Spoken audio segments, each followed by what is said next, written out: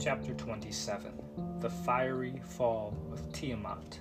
The Emperor watched the war in the heavens with growing concerns. He saw the flaming meteors of fallen space spots bombard the Earth with micronuclear explosions. Brilliant white flashes popped in and out of his grand field of vision. Azrael watched the many pieces of the giant mangled dragon armor re-enter the Earth's atmosphere embraced in fire. The collision shook the ground as they crashed into the Earth and the sea with bright atomic burst. This truly is the end of the world, he thought as he watched it burn from the vantage point of 44 miles above the surface. He turned away to shield his eyes. There was no time to mourn for his late wife, Sophia, the Empress, for the apocalypse was upon the world. After the edicts of the First World Order, Christianity returned to its occult roots of the secret meetings to underground networks.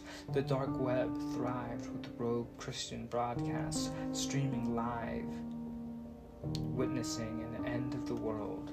And a war broke out in the heavens. Micheal and his angels fought with the dragon, and the dragon and his angels fought, but they did not prevail, nor was a place found for them in heaven any longer. So the great dragon was cast out, and the serpent of old, called the devil and Satan, who deceives the whole world, he was cast to the earth, and the angels were cast out with him. Pastor Hal said, "We are living in the end times," he insisted. People say, Now, Pastor Hal, you can't take everything the Bible says literally." The pastor intimidated. "Verily I say unto you, dear brothers and sisters in Christ, nothing in this book," he held up the Bible to the camera, "is hyperbole. Nothing in this book is exaggeration," he preached. "Can I get an amen?" he asked. "Now give me your money.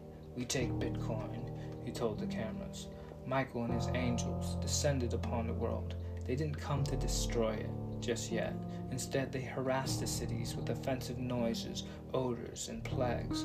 The orders were to draw out the torment for 42 months. Humanity was meant to suffer. Nonetheless, the sight of extraterrestrial beings was more than enough to frighten the citizens of the empire. Several people believed the megacities were the targets of the angels, and they left the city in mass exoduses. Those who were able left the megacities to seek refuge in the mountains and the wilderness. Many died in the wild as they formerly lived pamperous, luxurious lives.